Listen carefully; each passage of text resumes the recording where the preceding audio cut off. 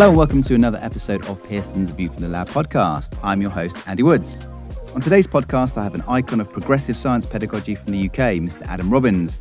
Adam is a well-respected and knowledgeable practitioner who for 20 plus years has been committed to understanding how students learn most effectively, especially in science. He has held many different roles in schools, he is a published author, and he is a founding member of the active science teaching group, Cognosci. Adam regularly contributes thoughtful ideas to help teachers across the UK and beyond deliver our jam-packed science curriculum. There are so many gems to discover within this wide-ranging conversation. So without further ado, let's hear Adam's View from the Lab. Hi Adam, afternoon and welcome to the View from the Lab podcast. Hi Andy, thanks for having me. It is a pleasure. Now I'm interviewing Adam at the tail end of the 2023 academic year. So Adam is on his day off, in inverted commas, from school, but he will be finishing very soon. And to give us a bit of context, where are you teaching at the moment, Adam? What area of the UK are you based? Yeah, so I teach in a lovely seaside town called Bognor Regis on the south coast between Portsmouth and Brighton. It's famous for its seaside fair and clown festival and all sorts of embarrassing punchlines by stand-up comedians and things like that. I know. And am I right in saying that there is also a well-known Butlins in the area? Oh yeah, everyone loves the Butlins. Yeah, that is what I know about Bognor Regis. I think I must have visited at one point, but I can't remember a lot about it. It reminds me, perhaps, of my hometown. I grew up on the south coast as well, so it sounds like it's got a similar vibe, Bognor Regis, to where I grew up. So let's get started off with, as I like to do, is to talk about your kind of science teacher journey, really, and hear a little bit about going back to when you were a pupil, really, and any reflections you have in kind of your time in schools. I know that may be a distant memory to you, but is there anything that kind of occurs to you and think this is what it was like at my school, and this is my experience? Anything you'd like to share on that, just to kick us off? Yeah, so I was actually the new kid in my class for about 9 months, because I started on the 8th of September, so we moved area. My dad was in the Navy. We moved area. So I fought really hard to go to the school I wanted to go to for the really sensible reason, the fact they had a basketball team and I really wanted to play basketball. I didn't care about the fact that it was objectively the worst school for tens of miles. So my education was, I suppose, fairly poor, I would say. You know, in retrospect, looking back, I don't think our school did things particularly well. I loved my time at school, you know, like everyone did. But I think if you look back with a modern lens about what people knew about teaching at the time, the standards in the school, you know, the tolerance of kind of poor behavior and things like that. I was one of those good kids in the top set, so I just was allowed to get on and do whatever I wanted to, which was mainly drawing maps to Resident Evil 2 in the back of my English book. That's kind of one of the most vivid memories I have. But I was fortunate, you know, I'm quite good at academics, I suppose, so I was able to do all right at school, in spite of my incredible lack of effort, I suppose. Oh, okay, so kind of mixed picture. And I guess I suspect even today there are not many schools that are offering basketball as a team sport. I suppose some more than others, but it's not something that definitely in my experience in schools they are doing. I don't know if your school is it filled that gap? Would you say? Not anymore, no. Unfortunately, it's always with the staffing, wasn't it? I used to be the basketball coach at our school when I joined, but you just don't have the time for it anymore.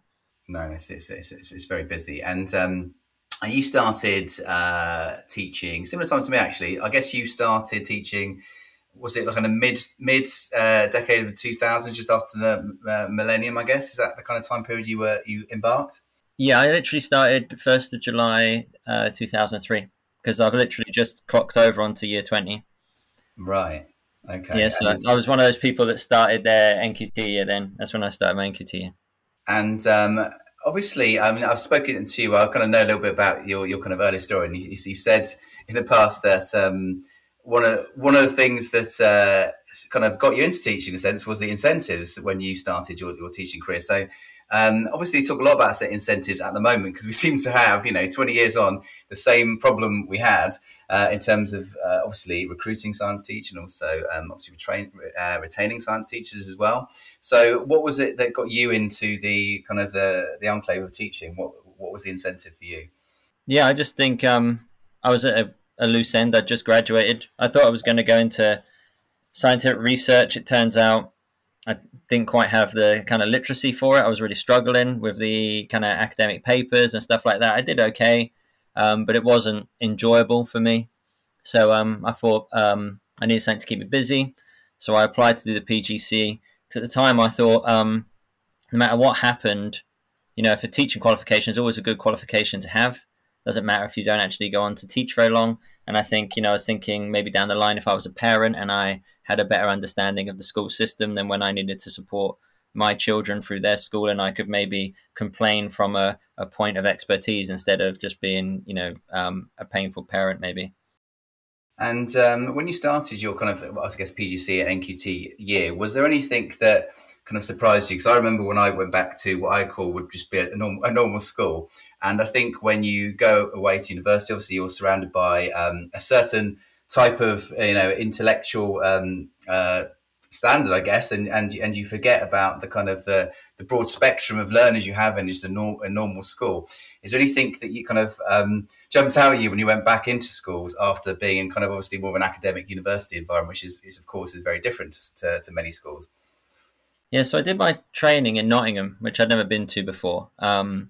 And I trained at a school called the Alderman White School, which was really friendly, and it was a languages college, so it offered like 6 or 7 different language GCSEs and things like that. And I started teaching, and my first lesson to prepare was all about acids. And I started off with the sentence, "As we know, all acids are proton donors." And the look on my mentor's face was probably one that said, I probably should have checked this lesson plan before I let him get started. But the curse of knowledge is strong with all of us. And I think to that day, I've always remembered that, just because it seems obvious, it doesn't mean it's necessarily where everyone else is. Yeah, so you're not going to say that was a year 7 lesson now, are you? Or no, nowadays I would start very much at the opposite end of the spectrum, I think. Yeah, that's it's good. It's kind of, as you say, that the curse of the expert and the assumption. I think one thing you do learn from teachers is that everyone's doing any sort of teaching is it always reveals to you that everyone's got a different picture of what you've said to them in their mind. And obviously part of the teacher's job is to try and unpick that, recognize that, and see where the misconceptions may be, especially in science. So it's a good life skill to have, I think, anyway. Now, you've obviously been teaching a significant amount of time. And you said at the beginning there that, teaching today is very different, and rightly so, than it was when you or I were being taught in schools in England. What are the things, can you remember any kind of markers? Because I've put down in my notes here, what changed at 5, 10, 15, and kind of now in terms of 20 years. Can you reflect back on, I guess, some of the fads maybe of things that you've seen going from when you trained to those kind of markers roughly? It doesn't be obviously specific, but what kind of things have you seen as you've gone through your teaching career that you think were perhaps good ideas, bad ideas, just a reflection on that? Yeah, sure. Let's take so first of all, when I first started, we used to use mini whiteboards. That was quite useful. We didn't use them very well. And so they kind of fell out of fashion. They stayed in primary schools, but in secondary schools, they kind of fell out of fashion, become a bit logistically difficult.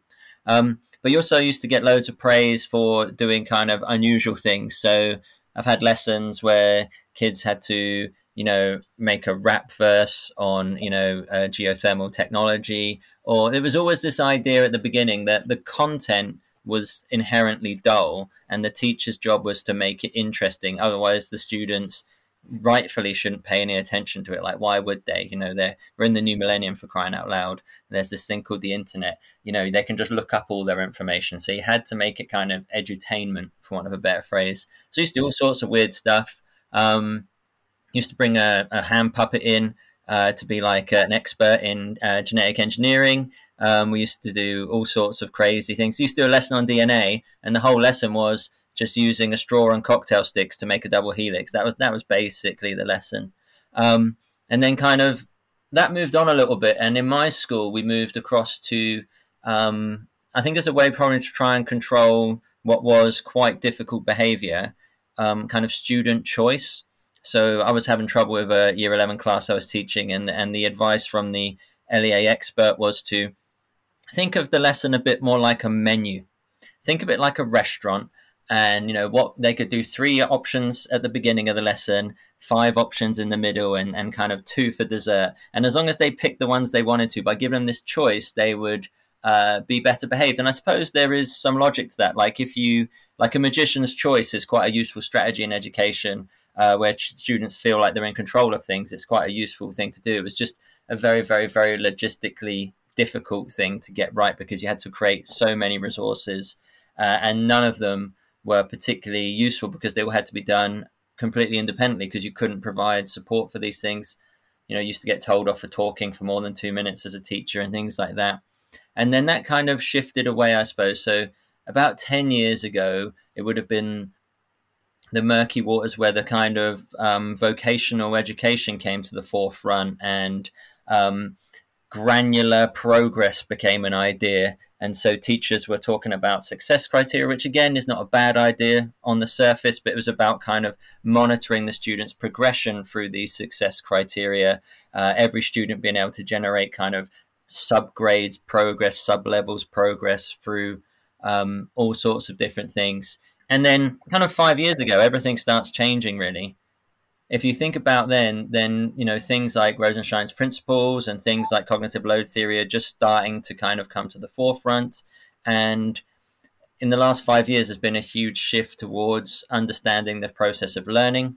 And while we maybe don't have a full picture, and there are critics of cognitive load theory, and there are critics of modern teaching, as there should be critics of teaching at all times, because it's a very complicated issue, I do feel that we have a much more kind of generalizable theory of how students learn best, and we can quite easily use that theory and look at tasks and say, do we think this task is going to possibly help students, or is it possibly going to hinder them? And when we kind of look back and reflect on the last 15 years that went before it, and we can kind of face palm and feel really quite sorry for ourselves and the kind of things we did in the classroom, I think. Yeah, a lot of the things you're talking about there, I did recognise in terms of the way things changed. The way, as you say, there was a period of time where, as you mentioned, you weren't, or it was seen as you shouldn't be speaking to your class for that long, and you had to get them moving on an activity, let's say, with a degree of choice, which I guess. It's, as you said, there are some advantages to that, but it's very obviously difficult to monitor progress of, the whole class doing 3 different worksheets, perhaps, or 3 different activities. And, as a science teacher, I don't think I ever cracked being able to do 3 different nuanced practicals within one lesson. I think there are particular challenges there when you're looking at the way that something's delivered. And obviously, the way things are moving now are perhaps more of literally a scientific way of approaching learning, and trying to move away from kind of, I guess, faddy ways of thinking about learning, and perhaps looking a bit more evidence-based. I guess the EEF also had a influence, would you say, on that side of things? Yeah, I think the EEF have generally been a force for good. I've had the opportunity through Darrington Research School to deliver some of their courses, like the Improving Secondary Science course. And so I've spent quite a bit of time looking at the EEF, and I know some of the people that work at the EEF really, really well, and have seen some of their work, specifically Bob Pritchard, who did some work on worked examples. I thought that was really nice. And Nikki Kaiser's work on the CLT review that they did, with a large team of people, went through all the academic literature for cognitive load theory and tried to find out what was the best bets and advise on the new dreaded ITT framework. But I think what's coming through all this is just an idea that we know what's more likely to work, and we can get a bit caught up in the details sometimes, but there's a lot of surface validity. If you were to put 2 tasks together, and task A was a task from 10 years ago, and task B was a task that maybe people had designed recently, and you just went to teachers all around the world and said, which one do you think will help students learn more? I think the majority of them would be able to see that, I've done this kind of task B before and it's been really effective. I didn't know why it worked, but I knew that was a good thing to do. Whereas task A, I've tried that before and it only works with my top set, or it only works with my low ability students. Its degree of difficulty is just so much higher, I think. So it's not that students can't learn in other ways. It's just we want to try and make it as efficient as possible and as easy as possible. And how do you feel about so when you talk about things like, or when I'm thinking about things like direct instructions, as a science teacher, you had or I used to have, obviously a variety of different sets. I know some schools don't set at all these days. I was speaking to a teacher recently who their school didn't particularly do that, but often the places I taught were setted, and I always found it was difficult to, I guess, hold the attention of lower attaining students, and that you would be able to speak to maybe a higher attaining set, for example, your top set, and the degree to which you can do direct instruction. Or do you think that's actually direct instruction can be done very well at any level? You just have to, maybe you need to simplify it even more to get it across. Any thoughts on kind of the different approaches you might take with different attending students on that front? Yeah, I think any kind of, if we're talking about like full capital D, capital I, kind of Engelmann level precision of direct instruction, there's tons of evidence to suggest that the lowest attainers actually do the best because there is less confusion. A lot of people are talking about kind of what we would call, the small DI or explicit instruction, or this idea of teacher-led lessons. I think it's the idea of chunking lessons and the idea of breaking things into manageable chunks. I think the key word there is it being manageable. And I spent this last year teaching two very low ability classes in year 11, kind of quite disenfranchised students. And they found definitely the lessons where I delivered in a controlled and kind of sustainable drip feeding kind of approach of small chunks that were easy to follow. They were the lessons that they found the most successful, I think, because I could tailor my explanation to their prior knowledge. And because they'd all come from different sets over the last couple of years, and this was the first time I was teaching them, I was just picking them up. I think where it breaks down is when teachers don't adequately audit the prior knowledge of the class and don't establish that prerequisite knowledge that they need to take this next step, and don't have the kind of confidence in their own instincts to delay the lesson, maybe to fill some of those gaps so that the students can then take the next step. We have a bit of a perverse incentive to make each lesson a lesson, if you see what I mean, where it takes the hour, they come in, they do it, it finishes, and we move on. And from my experience, that often doesn't work. And those lower attaining sets generally, do you take the decision, because there is a lot of content in science, of course, and that's what teachers tell us all the time at Pearson Excel. Do you intentionally decide to take some things out and not teach everything for lower attaining and make sure they know the critical key ideas, perhaps? Or do you try and still squeeze, as much as you can in with those sets? Or do you think it's better to make them confident in, let's say it's in chemistry and they really, really know how to calculate MR, but maybe you don't do something, even in the foundation tier, that's a bit more challenging? Or how do you approach that? Yeah, so I think it's really important that the curriculum is sequenced properly so that the fundamental concepts are covered first. And then I tend not to prioritize curriculum completion over curriculum kind of comprehension, I suppose, for want of a alliterative phrase. So I think it's really important to make sure I spend disproportionately more time on the fundamental basics that will secure those students a fundamental knowledge than some of the other things. And I've also discovered that means I can still cover those things, but I don't need as much time to cover them, because often the time was taken reteaching the concepts they didn't have before. So if we're thinking of the GCSE as a 2-year journey, then, in chemistry specifically, you should spend a disproportionately long amount of time on bonding, because if students don't comprehend bonding at all, then there's literally the time you're spending on electrolysis is essentially mostly wasted, or mostly forcing them to learn it through rote memorization instead of actual kind of understanding of what's going on. So you can often feel when you're teaching in year 10 like you're really behind schedule, because you're kind of keeping up, but you're trying to make sure that you get these fundamentals. But what you find is by year 11, if you've kept that class for 2 years, those fundamentals that have been established allow for kind of an acceleration of the teaching.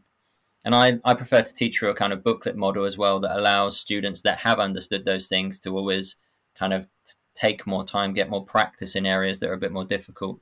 And other students can spend more time working on the fundamentals at the end of their kind of independent practice. And do you, in your school particularly, you talked about kind of the two-year GCSE, do you aim to try and get the same teacher to teach, both those years, I guess, and those particular sets?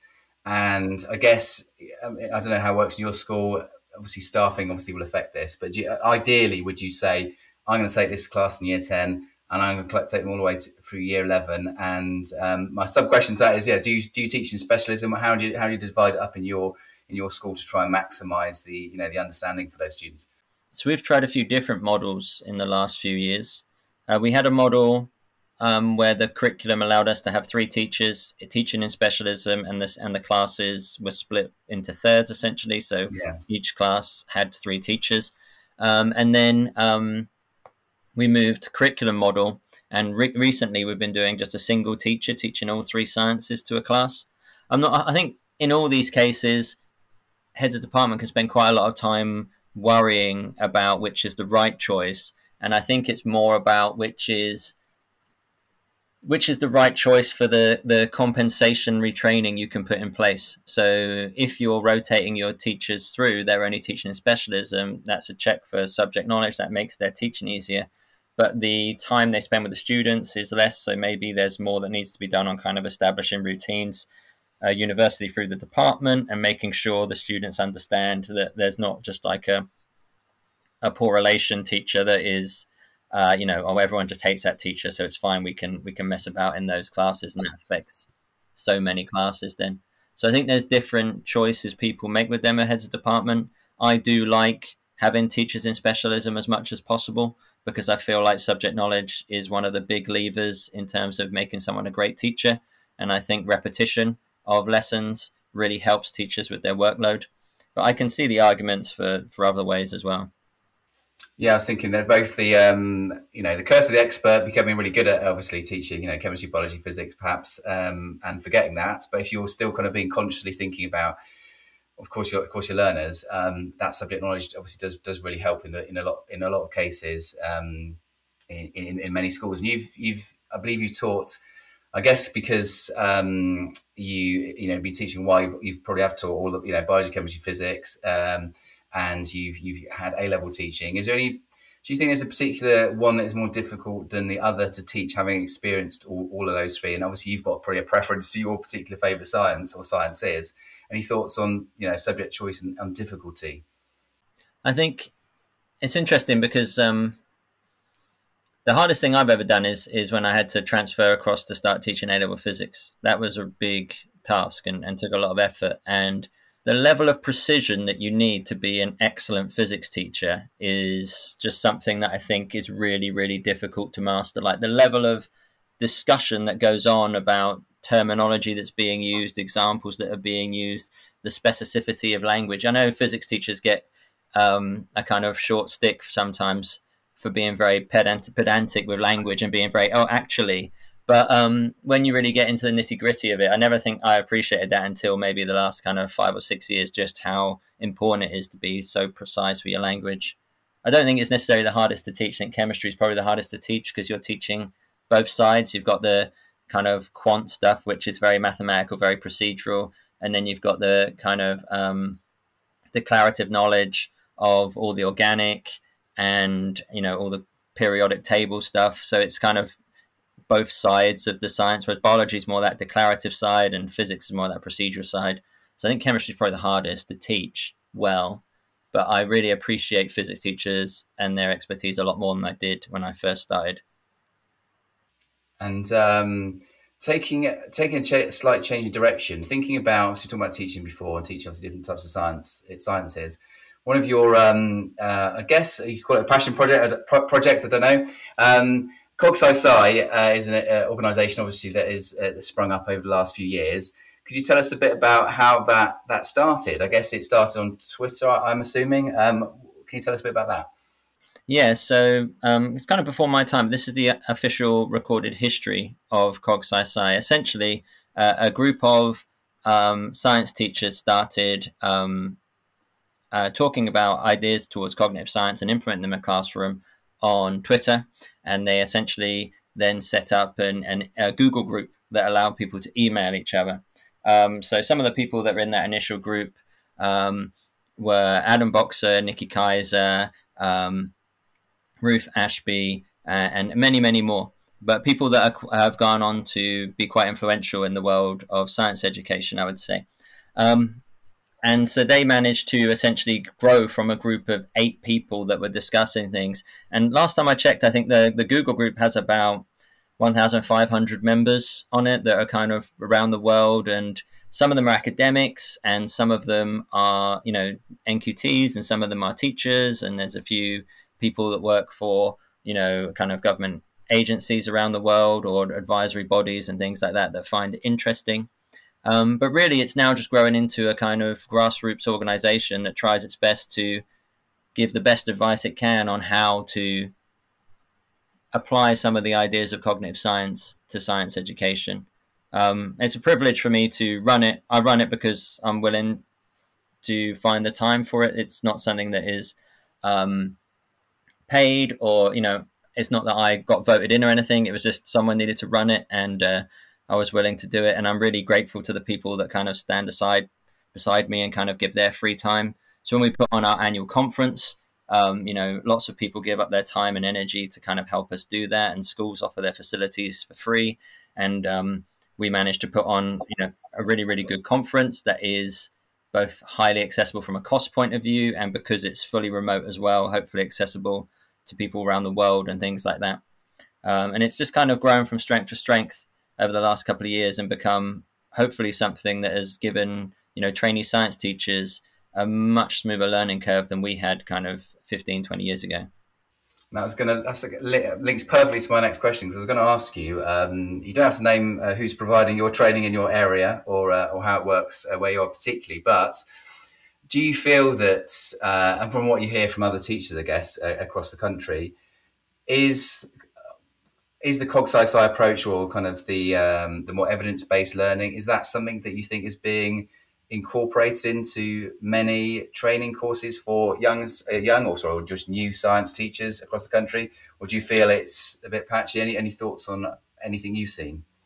Yeah, I can't comment on the national picture, I suppose, but what I can say is I work quite closely with the University of Brighton as in part of their certification. I consulted on the cog-sci kind of teaching aspect, and one of the things that I thought was really good is the EEF really tried hard to just narrow it down to the most evidence-informed approaches. So when you actually look at what they're advising, it's very much about, quizzing is learning type ideas and small steps.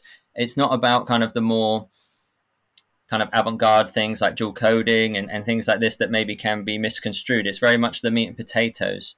I think there's probably still quite a lot of resentment in the ITT sector, I would think, because of the whole recertification process. I've not been privy to all the information, but I'd imagine any change with the way that change was delivered was not going to be received well, even if it was the best thing since sliced bread.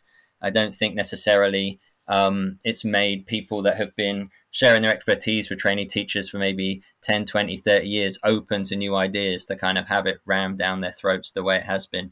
But at the same time, we were finding when we were getting trainees from very different institutions that they had some strong misconceptions about, what makes good teaching nowadays, and what we think is effective for our students, and what they can and can't do in the classroom and things like this. So anything we can do to try and bring the two aligned, so that the trainee teachers arrive in school to start their training year, and they're already on the front foot in terms of what schools are trying to achieve, then that would be really helpful. And what do you think in terms of the kind of things that people often talk about? So, for example, things like retrieval practice, which is obviously a good thing in terms of developing your knowledge. How much do you think it's made a difference in terms of the way assessments changed? Because when I was teaching, you had different years of different degrees of coursework, ISAs and planned coursework, etc. And now we've got a situation where we've got obviously terminal exams, and the practical element is assessed through that. What are your thoughts in terms of what people are talking about is a reflection of how the assessment is actually carried out? In terms of, do you think retrieval practice would have been a greater idea people are talking about if the assessments hadn't changed the way they are? Any thoughts about the way we, especially looking at GCSE and A-level, I suppose, to a certain extent, but any thoughts about the style of assessment and what teaching practices are, become popular, I suppose? Yeah, I see what you mean. So the idea we have linear assessments is a kind of lever for people to make students remember more. Mm. Kind of sounds a bit weird, doesn't it? Because you think, what is the whole point of education if it's not to remember stuff? But to a certain degree. And I know there are probably people yelling at the screen right now about meaning making, enlightenment, and all these other things, conceptual realization. But actually, at the end of the day, there's a certain amount of facts that stick in people's heads, and therefore they know things. I like to say to my students, if you memorize this or if you understand it, the examiner can't tell the difference on this particular question. So choose whichever way is going to work for you for this particular question. That's fine. There are other things they can't do, but bloody, some of the stuff they're asked to do at A-level chemistry is just simply much easier for them to learn it than first and then try and understand it afterwards than the other way around. I think if we were still in modular and things like that, I think retrieval practice would be even more powerful because we'd be retrieving for a shorter window. So the kind of individual benefit of each quiz would be higher because you'd have less questions you could ask them more frequently, so you'd actually get to a higher degree of fluency. My retrieval question bank for A level is about 600 questions or something like that. It's quite large.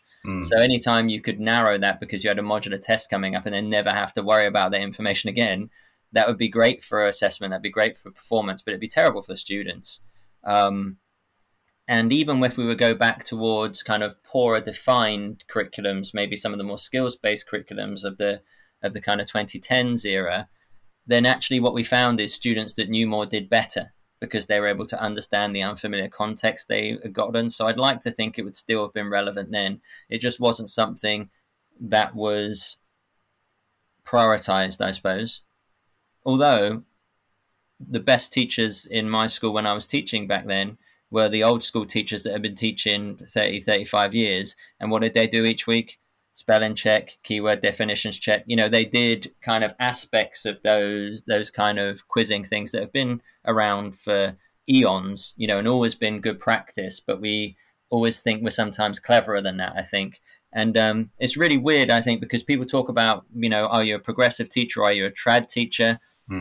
And I like to think of it through a kind of evolutionary lens that if we kind of look back through the best teachers that have ever taught us, we can often see snippets of what we would consider good practice now, like really well-crafted explanations, really well-drawn diagrams that direct the student's attention. Like I can close my eyes and picture my physics teacher explaining to me how the concrete block inside thrust SSC has to move along the car as is accelerating because it's using up fuel, so it's changing its center of mass, and so therefore it needs to provide a moment to stop the car flipping. And I can it's a bit of acetate with a pen, but I can picture that fluently, probably because he did it every chance he could get, but also probably because it was delivered in a very, very, very simple and easy to understand way. But the knowledge was really fascinating. It didn't need to be dressed up to be interesting. Yeah, it's almost. I was thinking about your example there, the acetate, because I literally started teaching, and this was about maybe 2 years before whiteboards, interactive whiteboards came in, and I had an old school OHP projector where you obviously write on it, and it seems like we're going back to almost that storyboard explanation of the way things happen, which is actually quite a good way, and obviously got visualizers, etc., which is kind of the same thing as writing the acetate, but just on white paper rather than the acetate with all the different color pens that went all over your hands. But it seems like we went towards whiteboards, information. We had all this information on behind us, but actually the kids couldn't take it all in, and it was too much. It didn't really help for many years. So new technology sometimes doesn't really help you as much in learning. And obviously people go back to mini whiteboards, as you said. And that is, old school, I suppose. It's not high tech, but it's a really effective way in the way that schools are, organised. And you can have an argument about, schools in general, but is a quick way, if it's used effectively, to get feedback from your students. So it's interesting how it does go around in circles, but hopefully a layer of understanding kind of sticks, and maybe some things won't go away, because if we find out that this is a really good way of explaining things or doing things, and cognitive loads, I think it's a massive kind of positive thing to come to teaching, is some of those ideas will stick. And I guess in your role now, have you got a role in teaching and learning in your school? Are you the lead in your school at the moment? Yeah, so I've got an unusual job title. My job is I'm lead practitioner for whole school CPD. So basically, I'm not on the senior leadership team. I'm not responsible for teaching and learning, but I am responsible for all the training that actually gets done, if you see what I mean. So I quality assure our CPD. I provide a lot of CPD. I do a lot of coaching of heads of department, of new teachers, of all sorts of bits and bobs. I'm very lucky. My school's been very, very supportive and kind of given me a dream job, I suppose, for want of a better phrase. And I had a question about that. So I wondered how you decide with that particular role in your school. Do you have any particular kind of strategy for, how often you should visit lessons, how often you should be giving feedback to people, how often, obviously you have the coordinated, I guess, inset day sessions. Maybe they're set in stone anyway, so you can't do anything about those. But is there any particular way you think you use your time most effectively in terms of supporting teachers to get better at their craft? Any thoughts on that? Yeah, so one of the things I've spent quite a lot of time doing over the last year is I've developed a bit of a system within our school that allows us to record lessons using video. Okay. Because one of the problems you have is as soon as you walk into the classroom, you change the classroom. There's Yeah. a psychological concept called demand characteristics, and I find it quite a lot. So you'll walk into a lesson, and people don't even know they're doing it, but the teacher will, instead of teaching the lesson, they will kind of narrate what they are thinking about, so that you are aware as the observer, and they'll narrate what has just happened, and they'll narrate what they're going to do and why they're going to do it, and all these kind of things. And so they tend up just kind of being a little bit less authentic, not in a cynical way, but just because they want to make sure they're understood, and they can get.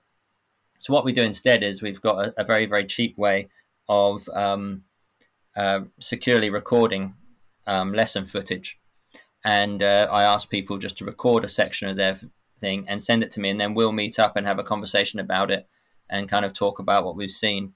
And I found that's worked quite well, especially with teachers that are new to the profession and therefore sometimes they've never seen themselves teach. So actually showing them the video is more powerful. The systems can normally be really expensive, but if you've got Office 365 and a mobile phone with no SIM card, you can actually set up quite an easy system. I've got a blog on it on my website for schools. Just for a couple £100, you can get a system that will record and as much lesson footage as you want securely and be compliant with GDPR. So because you talk about getting, I guess, teacher permission, because I assume that you don't, or it's, teachers would feel kind of watched too much, I suppose, if it was just a camera, I guess, was on all the time, I guess. I assume so. So you kind of pre-agree what bit of the lesson they'd like to show you. Obviously, you're not in the room, so that helps in terms of, but do they still kind of narrate, even if they think, Adam's going to be watching this, it's 10 o'clock on a Tuesday. Obviously, you can't, you can't do it unless you're monitoring it without their consent, which would not be a good thing. How do they take to that? So do you just kind of say just agree a time and say, right, I'm going to do some, start. I'd like to get some feedback on that, or the way I show a practical, or the way I talk about verbs in French, whatever it might be. Is that, do you kind of agree a focus and then say, yeah, I'm going to be looking, or we're going to be looking at that section of the lesson, on such and such a date? Yeah, because my job is not the quality assurance aspect. The heads of department do that with the kind of random drop-ins. So I can work one-to-one with someone and we can just record the whole lesson. And then afterwards I can say, which bit of the lesson do you want to look at? And so they'll identify a bit that maybe they thought went particularly well, or maybe they've got a particular target or something they're trying to work towards, or they want to, get an area they want to improve on. But we'll record the whole thing. And what happens is within about 2 or 3 minutes, they forget the videos on, because there's so many other things going on in a classroom. It's such a cognitively demanding space that the fact the camera's on just goes straight out the window for most people.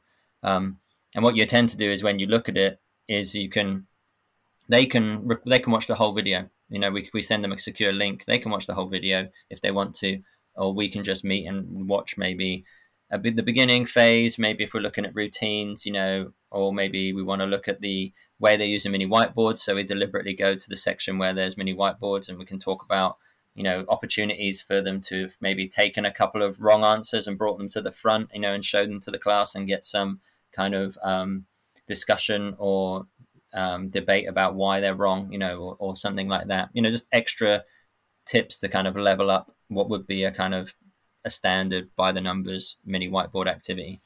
Okay, so and kind of a good discussion, and I guess in a sense, and no judgment in a sense. We've got to move away from judgment, specific judgments of lessons, and that's the way that people tend to develop. I was going to ask you a question about behaviour actually, because obviously behaviour in schools is always a hot topic, and it's the one thing that new teachers often talk about, and even older teachers talk about as well in terms of behaviour.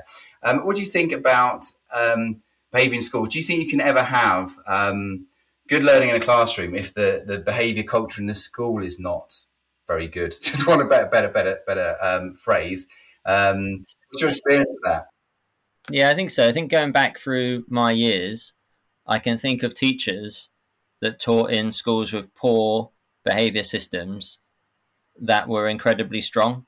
Sometimes they had an advantage of high status. For example, maybe they would have been an assistant head teacher or a head of year, maybe, or something. So they had kind of that. But what's the old phrase? Good teachers make their own weather, isn't it? You don't wait for the weather to tell you how the kids control. You control the climate in your classroom. It's just so much easier to do it when your school has good systems in place, because you don't have to put in the discretionary effort to establish all the cultural norms.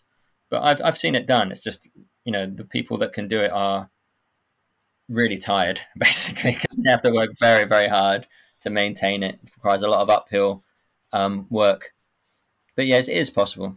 It's possible, isn't it? Yeah, it's quite interesting because when I reflect in the schools I taught in, what I found actually is the bigger schools have better systems than the smaller schools that you think would be easier to manage, I suppose. But actually, I think in bigger schools you have to have those systems in place. So overall, it seems more kind of organised on that front, and it was more less decisions made by the teacher in the sense. But obviously, all schools are different. Of course, all senior leaders are different as well in terms of the way that the school is managed. But the other thing I was going to ask you was thinking about that role of middle leadership, senior leadership. I often think that middle leadership is, in funny ways, harder than senior leaderships in some ways. Any thoughts? Because you've written a book about middle leadership. What are your general thoughts about your role? And I guess we writing that book as a middle leader, as a head of department, or were you talking about middle leadership in a kind of pastoral way? What angle were you coming from? I think I predominantly wrote. I mean, the book is deliberately has aspects that would be useful for primary, secondary, pastoral subject. But I think because of the weight that schools invest in subject middle leadership, and the fact that that was my lived experience at the time, because I was a head of science for about 8 years, and I wrote the book in the middle of that process. And surprise, surprise, like everyone that wrote a book, it was a pandemic, and there wasn't many other things to do, and it gave us the kind of space to maybe think about things in a little bit more detail. But yeah, I definitely thought about it predominantly from a subject middle leadership point of view, because I think that is the hardest job, I would imagine. I've spent some time in SLT, a couple of years, but my time running the department was harder. For want of a better phrase, you get it from both ends. You kind of stuff coming down to you and stuff coming up, and so it becomes a bit of a pinch point if you're not careful. And you also have a huge amount of responsibility to kind of make massive decisions, and you're sometimes only playing with half the deck because you don't have all the contextual issues of the whole school to kind of inform your decisions. You have to try and fit your decisions within a kind of pre-agreed framework of what the vision of the school is going to be. If you want to make some changes in the classroom, the way that science is taught, for example, well, how does that interact with the school's teaching and learning philosophy? You want to do homework a certain way, well, how does that interact with the school's vision of what homework should be, and all these kind of things. So there can be quite a lot of navigation to be done in kind of finding your optimal path for your subject through the kind of conditions of your school. Lots and lots of challenges, and at the moment, like all times in kind of education history, there's always change afoot. But you've had a great for an old phrase, being at the chalk face for a decent amount of time, seeing those changes. What kind of things are you, I guess, looking forward to, looking excited about, or how science education may change? Obviously, a lot of people talk about AI these days in terms of chat's going to change everything. But are there any kind of hopes for the future that you would like to see in, let's say, in 10 years' time, if I came back to speak to you, what would you have liked to have seen that's different in schools and that we're currently not getting quite right at the moment? I think there's things I'm nervous about, first of all. Like, I'm very, very nervous about some of the possible policy changes that could happen after the general election. I do think there is some good stuff that's been done. Like, for example, I teach a year 7 fourth set. I want to do a mental maths problem with them. I want them to do a calculation with calculating weight or something. Their fluency in their times tables is fantastic, and the confidence they get from that, they're just like, that's easy, sir. Why are you making me get a calculator? And, these are students that are find school quite difficult, but they have that level of fluency. Their reading is better than it was, a long time ago. So I do owe them some credit. I'm a big fan of knowledge-rich curriculums, although I do think the current science specifications, math specifications, and that are kind of a bit crazy. They're a bit massive, and so hopefully there would be a time in 10 years' time where we've managed to be a bit more joined up with our progression from key stage 2, 3 to 4, so there'll be less overlap. And we'd had a bit more of a structured debate about actually what we think the most important thing students need in their science education, because we can't teach them all the important things in science unless they mandate that we get a certain X amount of hours in the school day just to science. There's no point just cramming them all in and getting a superficial understanding. It would be better to maybe pick and choose some bits, bring sustainability back forward, so it kind of weaves through the whole of the thing. And I heard a phrase the other day, eco-optimism or whatever. So more information to the students about the successes that have happened in combating climate change. So lessons don't become doom and gloom. There's no hope. We have to make all these changes. Aren't we bad people? Because there are actually some really nice, data and stories that have come out about how, countries have shifted towards renewables and how that's saved money and also carbon and things like this. So I'd hope that we had a streamlined, knowledge-rich curriculum that was built towards a sustainable future, I think. And how does that Key Stage 4 kind of course look? Because there's a bit of a debate at the moment about the merits of triple science v combined science, and whether that should carry on in its same in the same way, I guess. Is there any thoughts on that? Whether you are kind of pro triple science or kind of you sit on the fence on that one? I've always in my time offered triple science as an option. I think the problem we have at the moment is the combined science is very, very good. That's not a problem, I suppose, per se. But what does the triple actually provide that makes it different to a student? I think as a parent, if I'm lucky, my daughter's secondary school will offer 9 GCSEs. My wife took 14 GCSEs or whatever, because it was at the time when GCSEs were easier and you did more of them, and you did, she did one at lunchtime and things like that. Bit of a nerd, but anyway, if we're only going to offer 9 GCSEs, or if we're only going to offer 8 GCSEs that some schools do, because it's called Progress 8, so that's obviously instantly where all schools drop down to, because they want to make sure their students get the best grades possible, and they want to make sure the students get the best grades for the school possible, and I get that. But there's a certain argument to be made for kind of breadth of education as well. So I feel like if I was advising a child, and they're a capable child, and they want to go and they want to maybe study science, but they're also interested in music, and they're also interested in art and things like this, should I really tell them to do triple science and not take art GCSE? Because they've only got 3 options, and they have to do an MFL, and they have to do geography and history, and they have to do this and they have to do that to be EBAC compliant. So for me, triple science becomes in some ways a luxury item. Now, in our school, sometimes we recruit really high in triple science. This year, we've got, I think, starting in year 10 next year, we've got 48 kids doing triple science of a cohort of 300. So it's like that's a good recruitment, 2 classes, really big numbers. And so it's doing well. But the year before, we just had 1 class, so we have it as kind of a structured option. So not everyone can take it, because it's not appropriate necessarily for everyone to have, that lack of diversity in their curriculum. But some students, if they're in the top kind of 80 of the year and they want to choose it as one of their options, they can use one of their options to choose that in my school at the moment. And I think that's probably where it sits at the moment, as a kind of a kind of advantage to those students that want to pursue science, definitely, and or hate their other subjects, whichever way you want to look at it. Yeah, no, it's quite interesting because I think that when you talk about things like obviously Progress 8, its advantage maybe was that people weren't obsessed by, in the old days, what the A to C was in the school, or the A star Yeah. to C, etc. But now they've become obsessed by a different measure, and I don't know how you can get away from that problem when you obviously what gets managed gets measured, or vice versa, what gets measured gets managed, etc.